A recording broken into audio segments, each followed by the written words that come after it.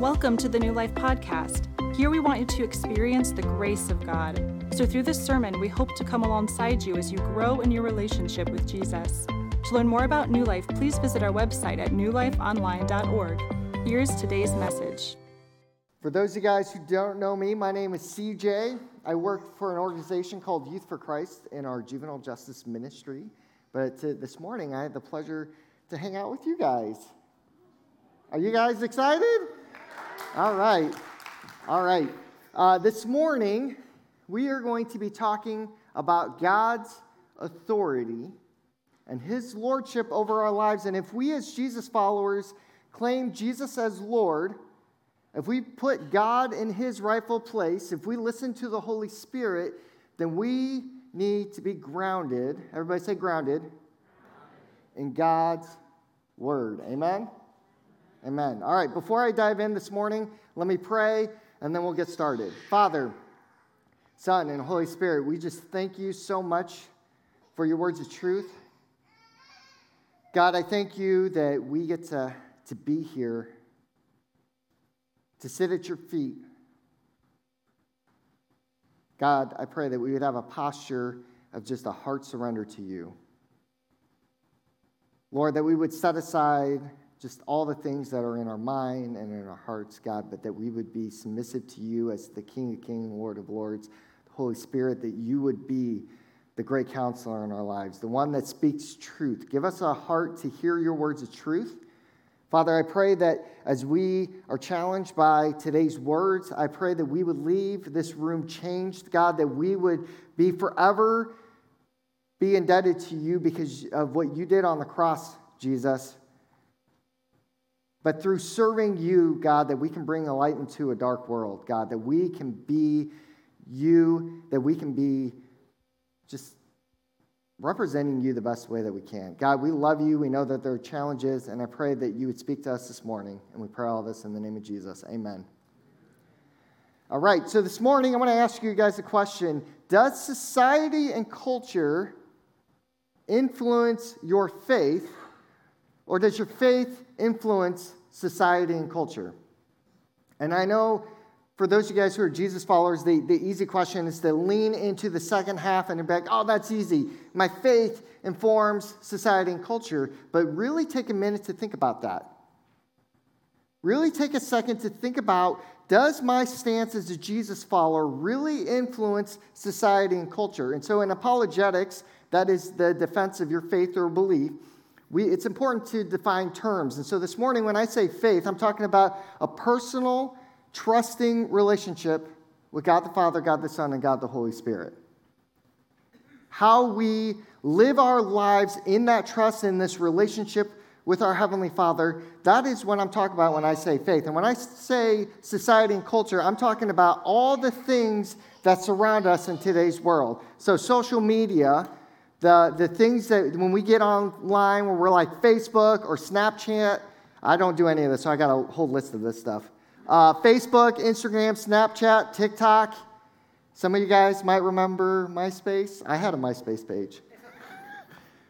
But your social groups, your church groups, every group that you're a part of makes up your society and your culture.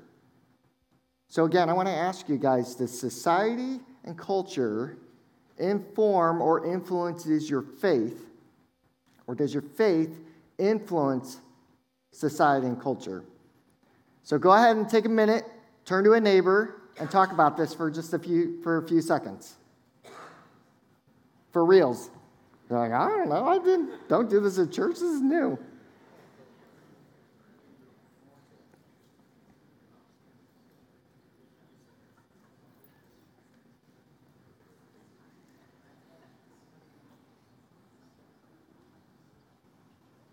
Some of you guys who are sitting by yourselves might need to scoot over or turn around and say, hey, there is somebody sitting next to me.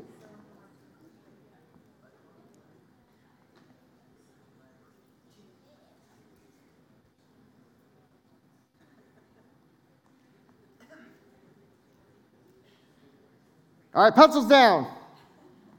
Some of you guys just had school trauma hit your hearts again. So what influences your faith? Does God's word influence your faith, or does the world? Do fancy and influential quotes and inspirational sayings influence you, or does God's word influence you? Is your faith driven by things that you see on social media and your friends and family and all these other things? Or is your faith influenced by what you read in Scripture and how you live it out? Sarah and I had probably one of the greatest acts of faith that we had to undergo. And some of you guys might remember our son Benjamin, when he was born with this condition called spina bifida. And this is where a sac grows like out of your back from your spinal cord. And all the nerves can tend to grow in there. And so we didn't know if he was going to be paralyzed. We didn't know if he was going to, be laid up or, whatever. We didn't know his condition, but we had to trust God in that. And that was a pretty significant thing for us. So he was born in November. A few weeks later, we got to take him home because he got done out of the hospital. We went through intensive care and doing all that. We took him home, and about mid-December, we took him to the hospital because he was having trouble breathing. We're like, oh, what is going on? Like, he's raspy. He couldn't catch his breath, and we were like holding him. We were up all night with him while this was all happening. And, as a parent with a newborn, you're like, and this was like, we're like, oh my goodness, what's happening? What should we do? So we took him into the hospital. Hospital sent us home, said, hey, just give him a breathing treatment. He probably will be fine. Well, I think it was like a week later. It was the night of New Year's. And we took him in because he was starting to turn blue. He was still raspy, couldn't catch his breath, and we were really worried. So we took him in, and they admitted him into the hospital. And that very night, they had to intubate him. And for those of you guys who don't know about that, they put a tube down his throat, which allowed him to be basically this machine to breathe for him. And so he was fighting for his very life. And so we began this journey for several weeks of whether or not we were going to lose our son or not. And so when I say faith, I'm talking about we have a heavenly Father that I say that I trust in. And it isn't until we encounter into this space of hardship where that faith is tested, where we really show whether or not we have faith. And we said, God, we trust you. And so at the time, Sarah and I were spending kind of rotating nights trying to sleep at the hospital. One of us would sleep at home, be with the kids, or be with Olivia. And it was my turn to be home. And I remember I did not want to leave the hospital. I was coming over the Peoria Bridge, heading back to Morton. And I had this moment kind of in tears. And I said, God, I don't know what is going on, but I trust you. I have faith that what you are doing is going to have a reason, it's going to have a purpose, but I trust you. So whether you take my son or whether you allow him to live, I trust you. And we'll work through it. And as a parent, that was one of the hardest things that I had to go through. And I'm sure when you talk to Sarah, she'd probably tell you the same thing. But that's where faith is. And it would have been easy for Sarah and I to listen and to rely on these inspirational quotes, but they don't carry weight. Social media and all these things don't carry nearly as much weight as our Heavenly Father. When I read Scripture, when I see God get His people through time after time after time after time of just hardships and slavery and all these things, God ushers His people into safety. Amen? And so it's the same when I surrender my life to Christ and when I say, God, I trust you. That's what I'm talking about. But it's so difficult to have faith in today's culture and in today's society because we have this mindset of cancel culture. We have this mindset of, oh, you have faith, bad for you. We're going to shun you. We're going to do, you're crazy, right? And so as I was prepping this message, God brought this passage to mind. We're going to be in Daniel chapter 3, starting in verse 8. But I want to read this from the CJ's Modern Version. Okay? So let's roll through this together, okay? Therefore, at the time, there were certain influencers that came forward and maliciously accused the Jesus followers. They declared to social media and the news, "O society, live forever. You, O society, have made a decree that every man who hears the sound of what we say shall fall down and worship and do what we say. And whoever does not fall down, worship, and do what we say shall be canceled, made fun of, belittled, and have the world turned against them." Now there are certain Jesus followers whom you have appointed over the affairs of the church. You guys can put your names here. These men, O king, pay no attention to you, and they do not serve your gods or worship the golden image that you have set up. Does this sound a little familiar? Does this sound like today's society a little bit? So what would you do? You guys are all at the Civic Center. They put up this golden image, and all the news and media outlets are there, and they expect every single one of you guys to bow down to this false image, to pray to it, to worship to it.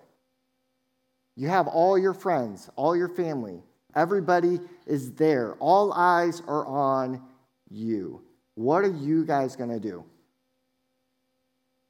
Do you fear man or do you fear God? Do you fear man or do you fear God? And in this setting, it's easy to be like, "Oh yeah, I would stand up for God." But if we search through your Facebook or your social media, would you really stand up for God? If we examined your life, would it represent your belief here in this building and in this room? Would that belief be the same as when you leave these doors? That's the pressure that we feel under. That's the pressure that it's easy when we're in this safe space to say, "Yes, I would stand up for God." So let's keep on reading. I'm going to pick up in the English Standard Version. "Now there were certain Jews whom you have appointed over the affairs of the province of Babylon, Shadrach, Meshach, and Abednego. These men, O king, pay no attention to you. They do not serve your gods or worship the golden image that you have set up." Then Nebuchadnezzar, in a furious rage, commanded that Shadrach, Meshach, and Abednego be brought. So they brought the men before the king. Now keep in mind, King Nebuchadnezzar was like the king of kings at the time. Like he was the guy that everybody feared because he was a conqueror. And everybody was under his rule. And King Nebuchadnezzar answered and said to them, "Is this true, Shadrach, Meshach, and Abednego, that you do not serve my gods or worship the golden image that I have set up? Now, if you're ready, when you hear the sound of the horn, the pipe, the lyre, the trigon, the harp, and the bagpipe..." Hold on. How many of you guys know what trigon is? When I was reading this, I was like, what? What is that? Just so you guys know, if I'm correct, it's like a triangle. So he must have liked the triangle all right. Anyways, awkward. All right. "So whenever you hear the music and fall down and worship the image I have made, well and good. But if you do not worship, you shall immediately be cast into a burning fiery furnace. And who is the God who will deliver you out of my hands?" Shadrach, Meshach, and Abednego answered and said to the king, "O King Nebuchadnezzar, we have no need to answer you in this matter. If it be so, our God, whom we serve, is able to deliver us from the burning fiery furnace, and he will deliver us out of your hands, O king. But if not, be known to you, O king, that we will not serve your God or worship the golden image that you have set up." Then Nebuchadnezzar was filled with fury, and the expression on his face was changed against Shadrach, Meshach, and Abednego. And he ordered the furnace to be heated 7 times more than it was usually heated. And he ordered some of the mighty men of his army to bind up Shadrach, Meshach, and Abednego and to cast them into the burning fiery furnace. Then these men were bound in their cloaks, their tunics, their hats, and their other garments, and they were thrown into the burning fiery furnace. Because the king's order was so urgent and the furnace overheated, the flames of the fire killed those men who took up Shadrach, Meshach, and Abednego. And these 3 men, Shadrach, Meshach, and Abednego, fell bound into the burning fiery furnace. Then King Nebuchadnezzar was astonished, and he rose up in haste and declared to his counselors, "Did we not cast 3 men bound into the fire?" They answered him and said, True, O king. And he answered and said, But I see 4 men, unbound, walking in the midst of the fire, and they are not hurt. And the appearance of the 4th is like a son of the gods. Then Nebuchadnezzar came near to the door of the burning fiery furnace, and he declared, Shadrach, Meshach, and Abednego, servants of the Most High, come out, come here. Then Shadrach, Meshach, and Abednego came out from the fire, and the satraps, the prefects, the governors, the king's counselors gathered together and saw that the fire had no power. They had no power over the body of these men, and the hair on their heads was not singed, and their cloak was not harmed, and no smell of fire had come upon them.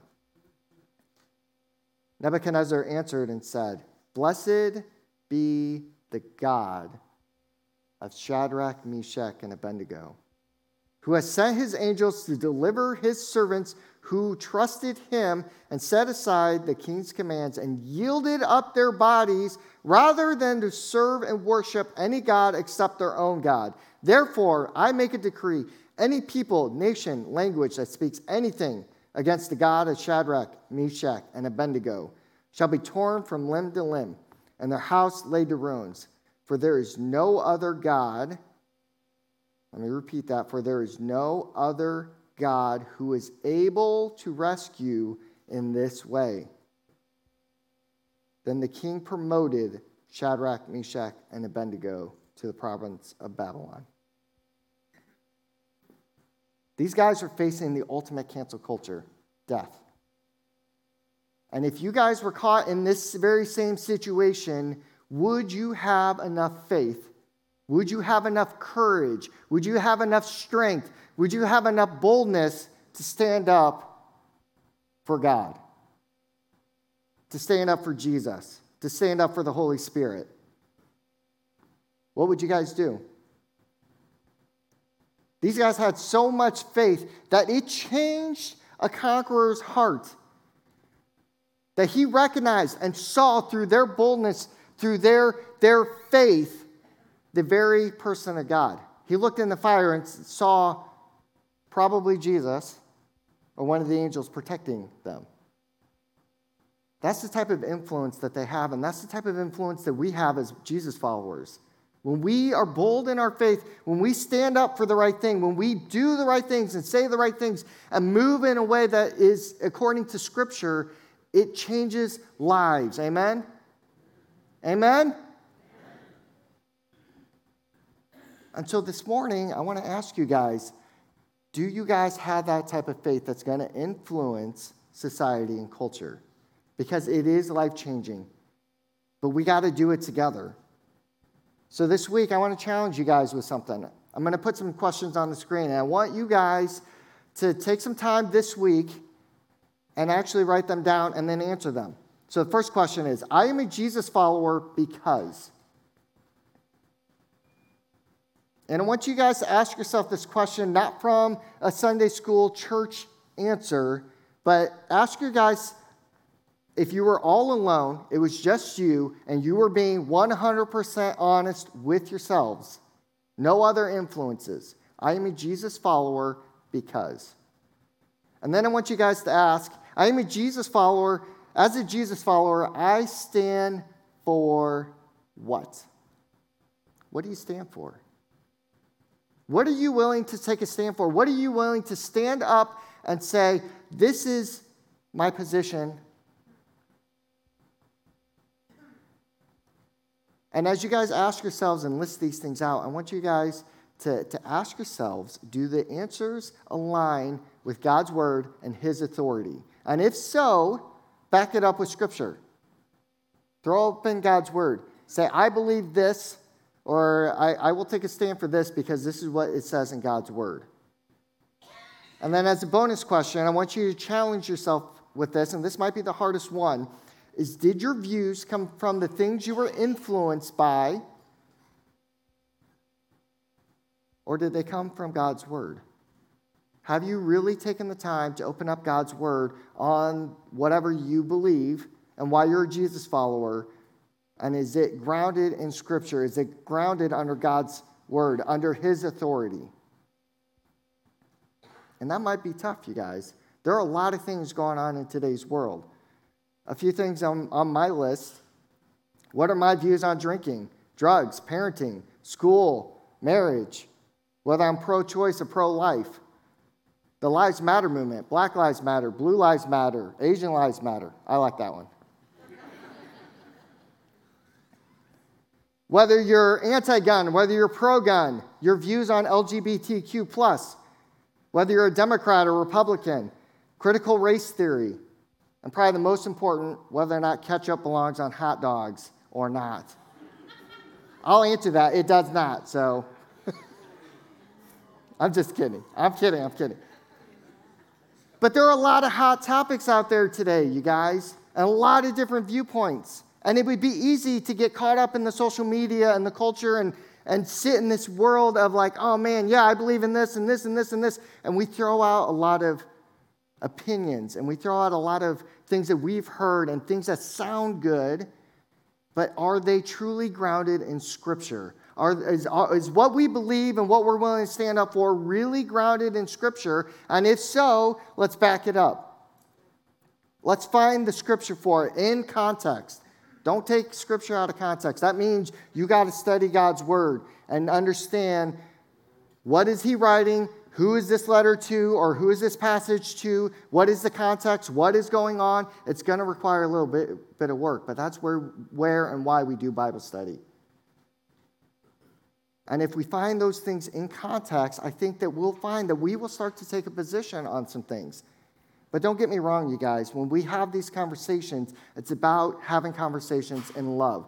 Jesus is a perfect example. He came in and delivered grace and, somebody say it, truth. Grace and truth. And in today's world, there's a lot of churches, there's a lot of worlds and places that are teaching grace, grace, grace, grace, grace. But where is the truth? And the truth gets delivered, and I heard someone say over there, it gets delivered in love. We don't go in and we don't enter into these conversations like, how dare you, and Scripture says this, and we hammer it in. We don't do that. We have these conversations in love, and we build relationships, and we earn the right to be heard. We engage in conversations where we say, hey, like, I trust you. Like, what do you think about this? Well, I believe this because this is what Scripture tells me, and this is my authority. And let's have some dialogue, and let's talk about this, and help me to better understand this. Jesus didn't start any rebellions. His followers, his disciples, expected him to be this great conqueror, to come in and have all sorts of change and to take over the government, and that's not what he came to do. He came over to take over the spiritual authority through his blood, death, and resurrection, his life that he gave on the cross. We get to enter into an eternal kingdom. That's what he came for. And so as representative of his, it's important that we represent him well. If he's our master and if he was our rabbi and he was the ultimate teacher in the way that he set the tone and the example to say, this is the truth, but I'm going to deliver it with both grace and love. But you're still going to get the truth. And that's where it's important that we, if we're going to do this, that we also do the same thing as Jesus did.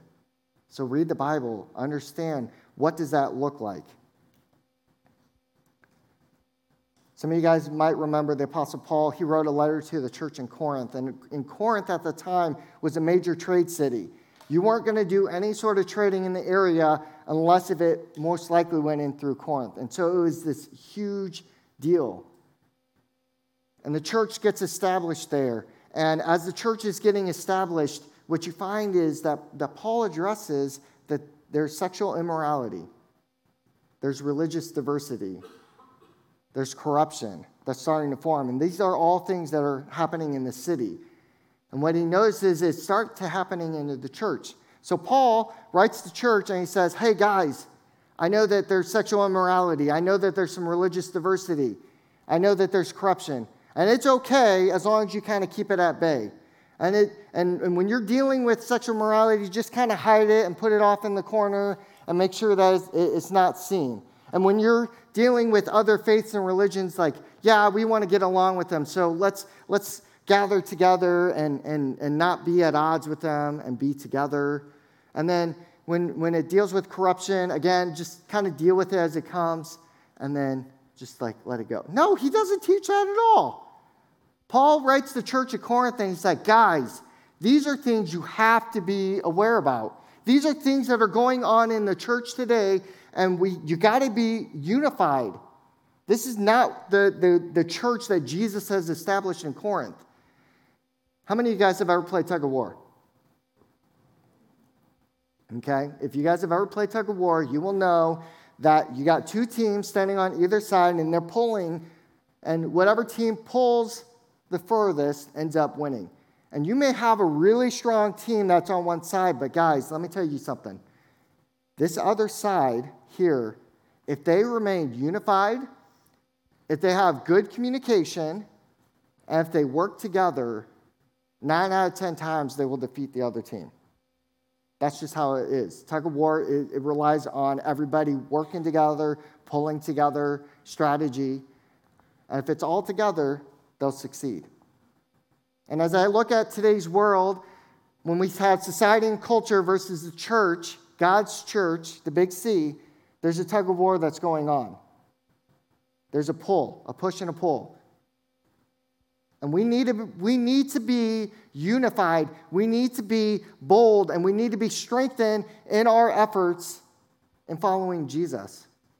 Because if we're not, as a church, not just New Life, but the big church, the church body together, standing firm, grounded in Scripture, taking a position in love and grace and truth on these things, and speaking out in the correct avenues and the ways that you can speak out, I think is important.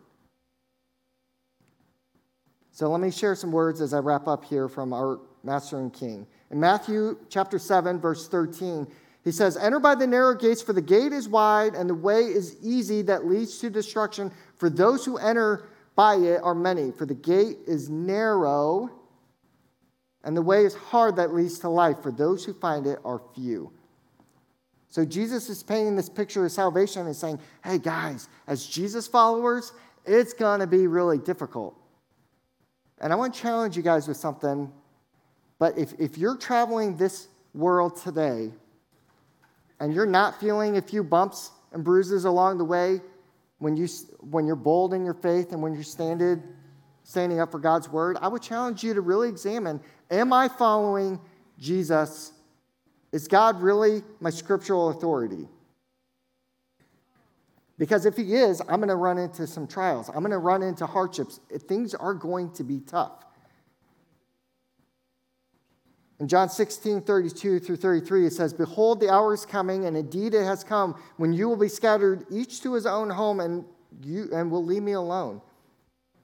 Yet I am not alone, for the Father is with me. And I have said these things to you, that in me you may have peace." Okay? So all these bad things are going to happen, but I say these things so you can have peace. "In the world you will have tribulation, but take heart, I have overcome the world." We're going to run into some issues. We're going to run into some problems. And it's important as Jesus followers that we support one another. When somebody's going through something, support them.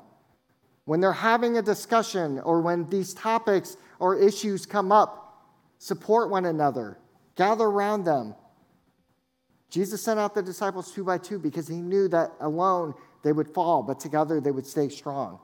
And as a church body, we have to stay together. We have to be unified. And we got to stay strong in these things. Because we're promised that there's going to be tribulation. We're promised that there are going to be hardships. So as I wrap up here, there's some of you guys who might be in the room that aren't believers, who haven't said yes to Jesus, who hasn't committed their lives to Christ. And I would challenge you guys in this. Count the cost. If you are going to follow Jesus, there is a great price to be paid, and part of that price is surrendering your own thoughts, your own opinions to the Father. I don't have a right as a Jesus follower to read Scripture and to turn it around and twist it to fit my own context. My worldview, my religious worldview, then gets turned around to fit what Scripture says. God says this. His authority says this. And that's what I do. So count the cost, you guys. Because there is no greater reward than knowing that I got a king who's in control. I don't have to be in control. The whole reason and purpose for Jesus was to bring about hope. And we as Jesus followers have that responsibility to bring hope to all parts of the world, social media and culture. But that hope needs to be grounded in God's word. Amen?